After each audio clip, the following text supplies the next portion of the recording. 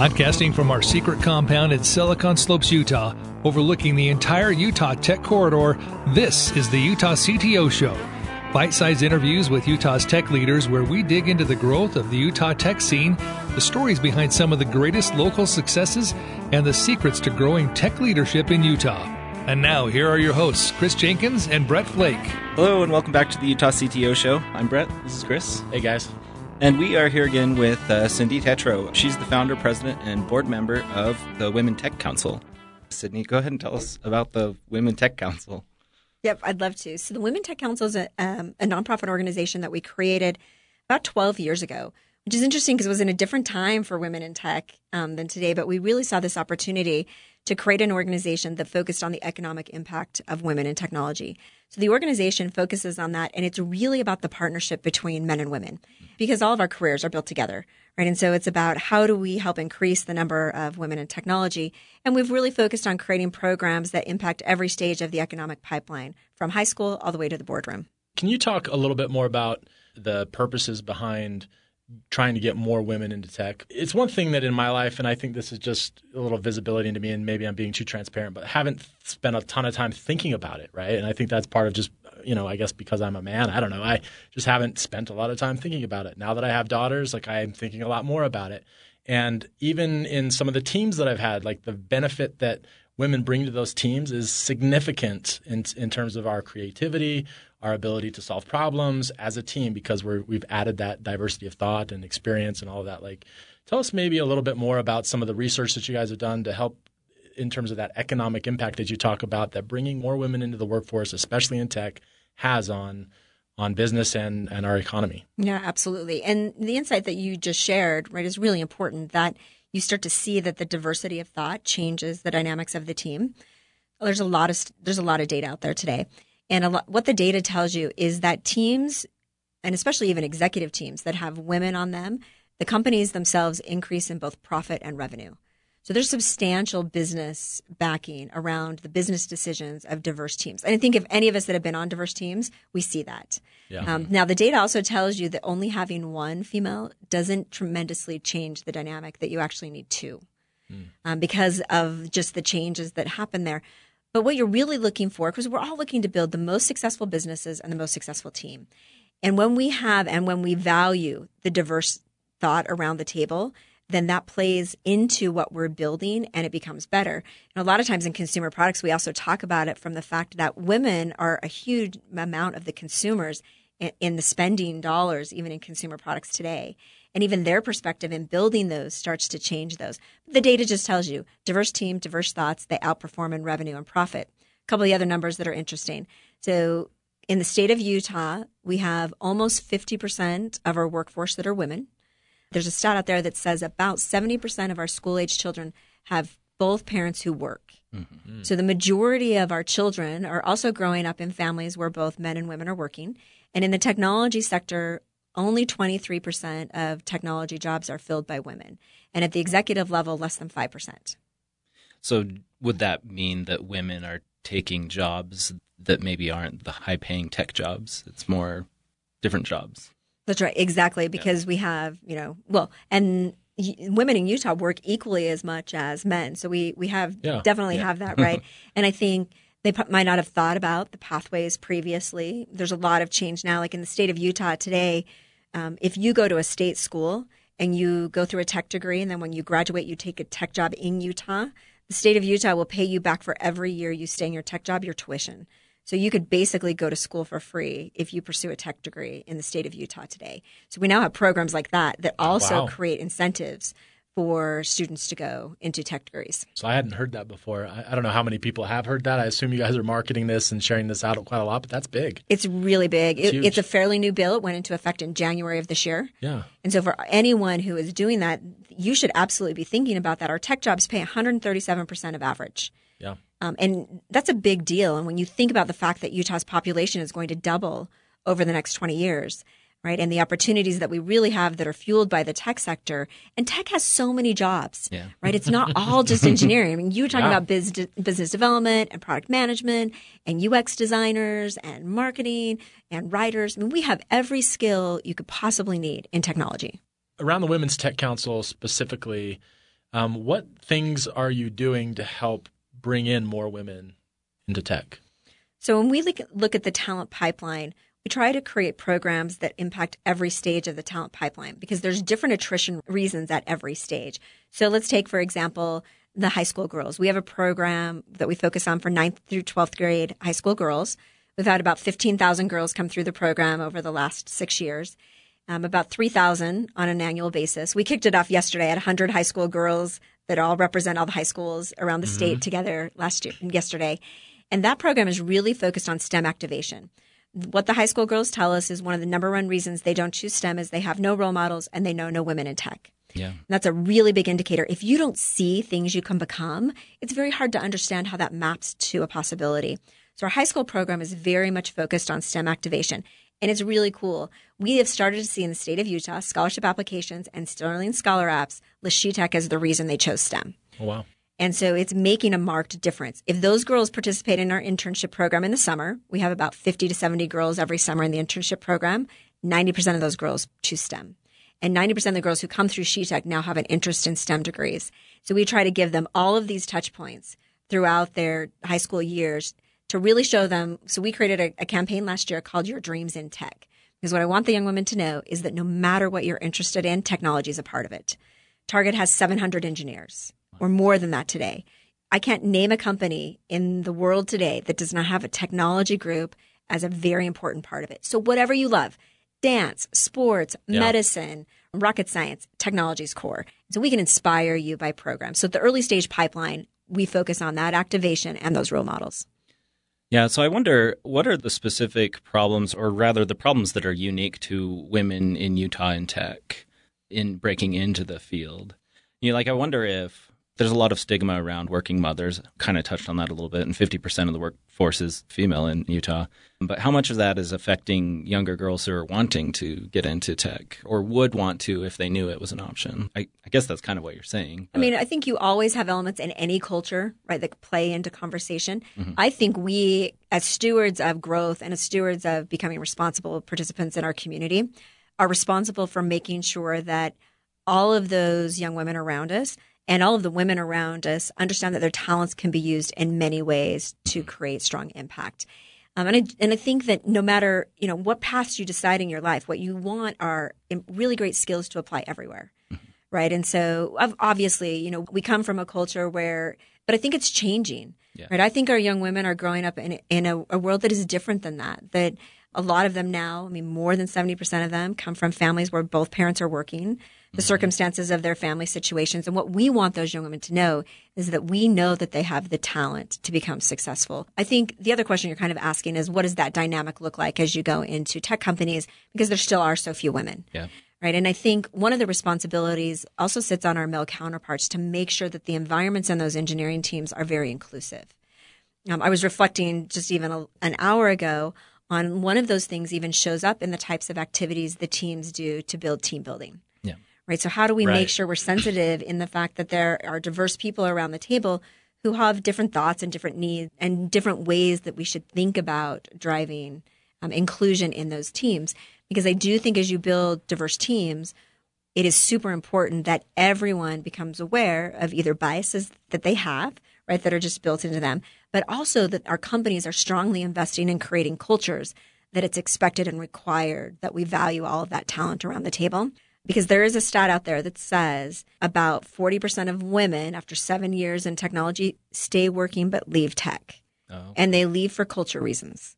Yeah. So along those lines, there was a study that came out of, I think it was out of the UK, that said that as much as a third of women in the workplace, or in technology workplace specifically, had been told that they only got the job because they were women. And so I think there is a lot of resentment out there from females' male counterparts in tech that of diversity hires. And what would you say to those people? I think we touched on it a little bit, because diversity, just having that diversity increases revenue, increases the company's profile in general. But what would you say specifically to people that have that kind of feeling of resentment, I guess? So I think a comment on both sides. So first of all, I think it should be expected from anyone that we work with on any of those teams that they respect all of the people. Mm-hmm. As a woman who has come through Tech Pathways, I only want them to hire me for my skills, right? I believe the field should be level and that you should hire me for the skills that I have. And I think we should really stand up to people and talk about the reason that that is an unacceptable way to talk to people who are taking those jobs, because there are a lot of talented people. There's talented women and there's talented men, right? And we need them on our teams, and we need them to feel like they're included and belong. It does require a change in our engineering cultures. There's no doubt about it. Right? Because just of how the nature of how they grew up, right? And they now have what I'd consider unintended consequences that the only way you address is by us being aware. And I think one of the most important things that is changing the cultures are the teams that are both talking about it and making everyone aware of what is required to create inclusive environments. Because there are also environments that are, people are building companies where you have teams where no one feels valued, right? Men or women. Yep. Right. So there's all of these like working components, but every female that I know in tech, they want to be hired for their skills, and they're talented enough and they can stand up to anyone else who's there. And we don't want people to say, right, this was because of a quota. You want them to believe that that person can do their job and expect that they will perform their job as a valued team member. Yeah. We talked about at the beginning, before we got into the podcast, actually, about the name being Women's Tech Council, not Utah Women's Tech Council. I'm curious, how does Utah stand up, though, in the nation in terms of women in tech and getting women into that career path? So numbers-wise, we sit only a handful of percentage behind the national average for women in tech. So nationally, there's about 27% of the tech workforce that are women. And in Utah, it's about 23%, which is an interesting note that we're not that far off. At the executive levels, it's 5% everywhere. There's no one that has kind of made that, because there are so many reasons along the technical or along the talent pipeline for the reasons that we lose kind of women along the way. But Utah is doing a lot. I would say from the Women Tech Council perspective, we've been doing this for 12 years, and we have amazing tech companies that are investing very heavily in changing both cultures and talent and recruiting.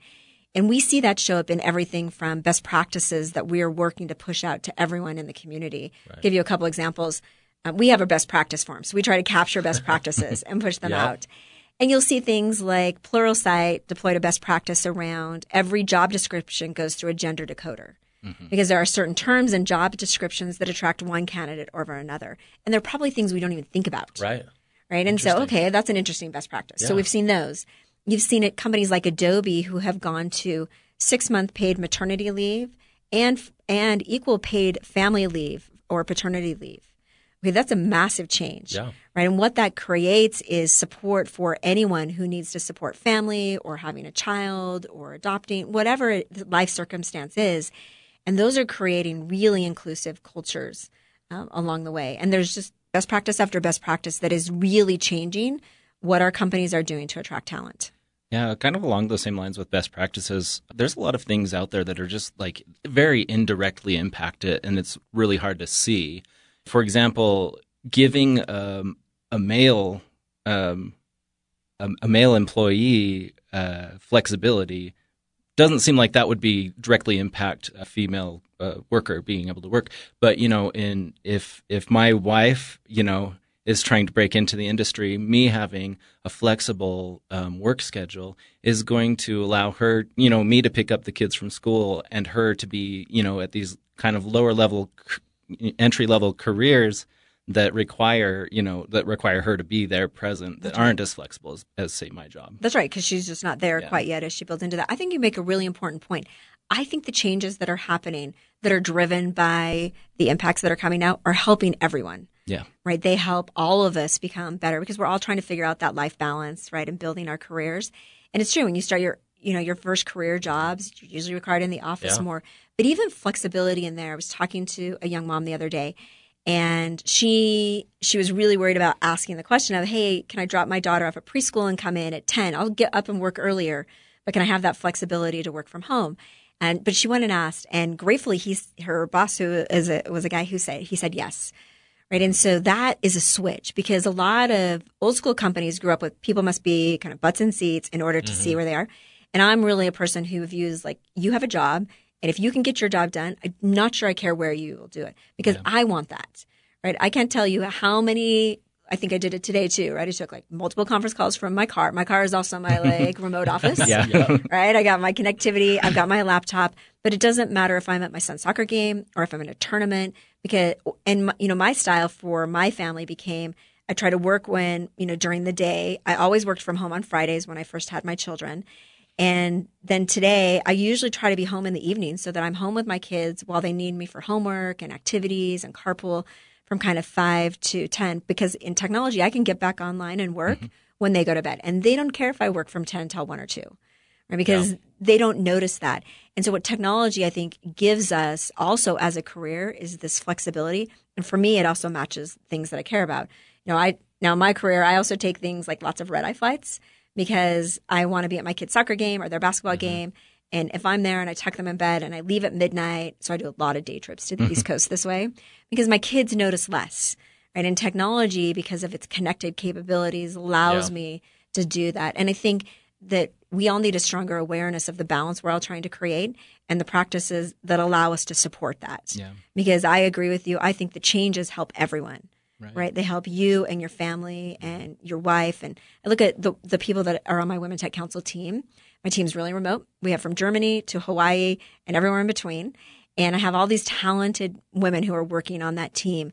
And they also have families. Yeah. And we give them the opportunity to be able to support both of those in a really great way.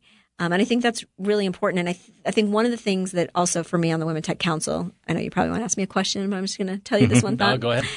Is that I think it's also really important to invest in diversifying our networks. So we tend to hire who we know, and our network tends to be that way. And I think one of the calls to action that we can all be much better at is meeting new people. Yeah. So how do you put yourself in circumstances where you meet other talent that you wouldn't naturally run into?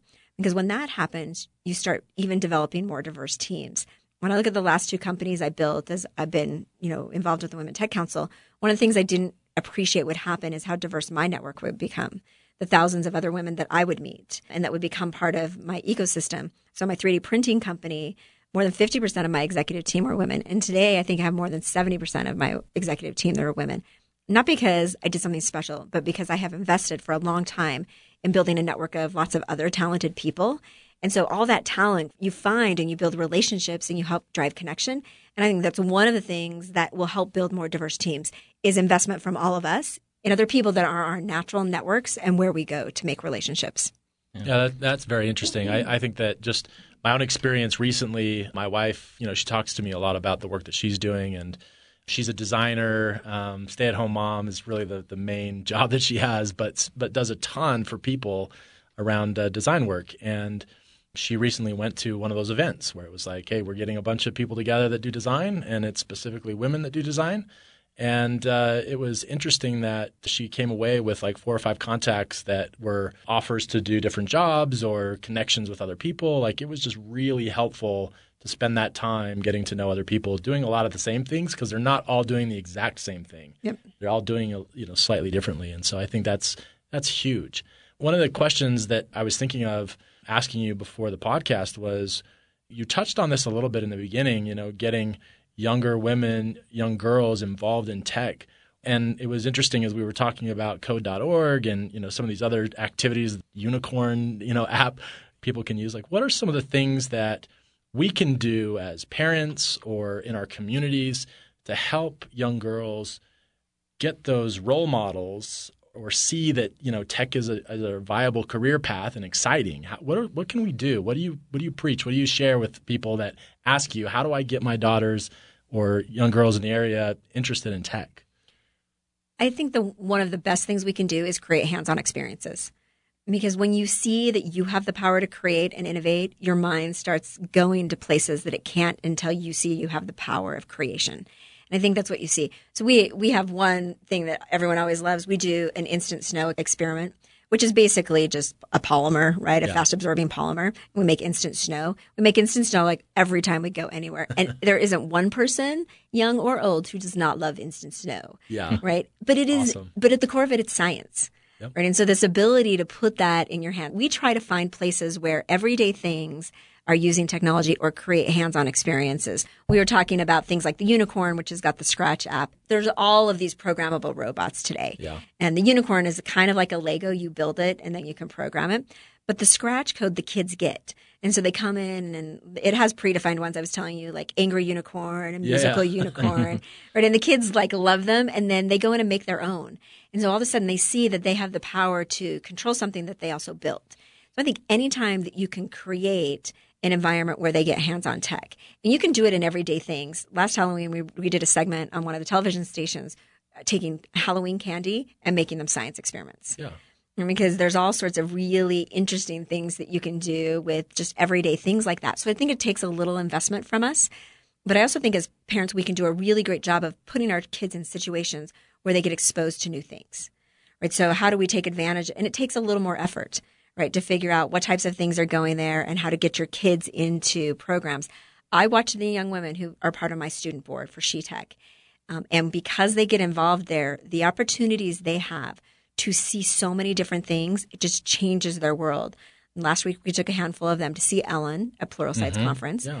Last year, we took girls to Malala. We've taken girls to see Michelle Obama when she came in, to concerts, to Adobe's campus, to iHeart Tech, to the Silken Slopes Tech Summit. You name an event, the girls get exposure. And when they get that, their perspective on the world changes.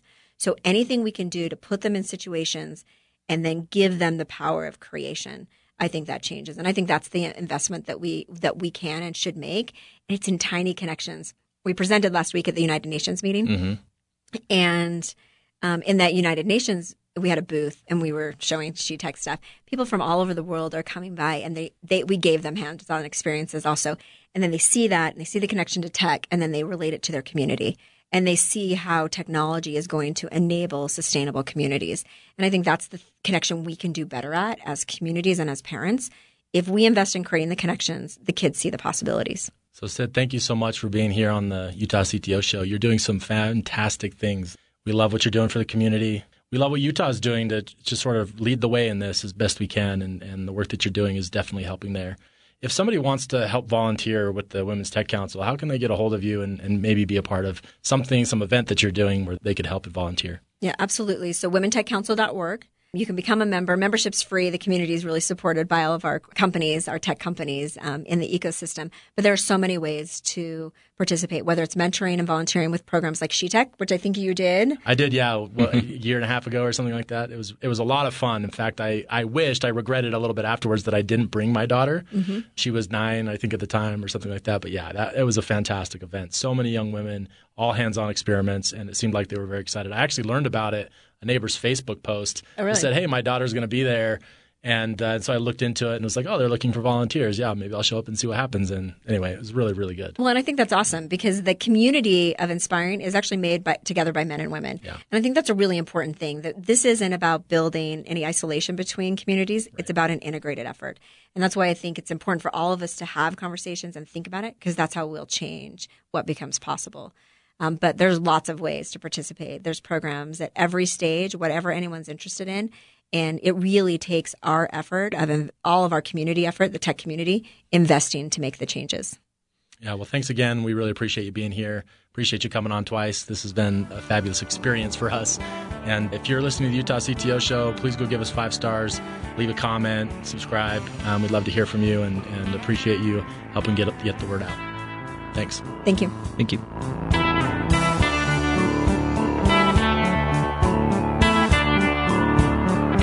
If your computing infrastructure is running in a cloud service like AWS or Azure, you've likely sunk time into manually configuring and maintaining a monitoring tool.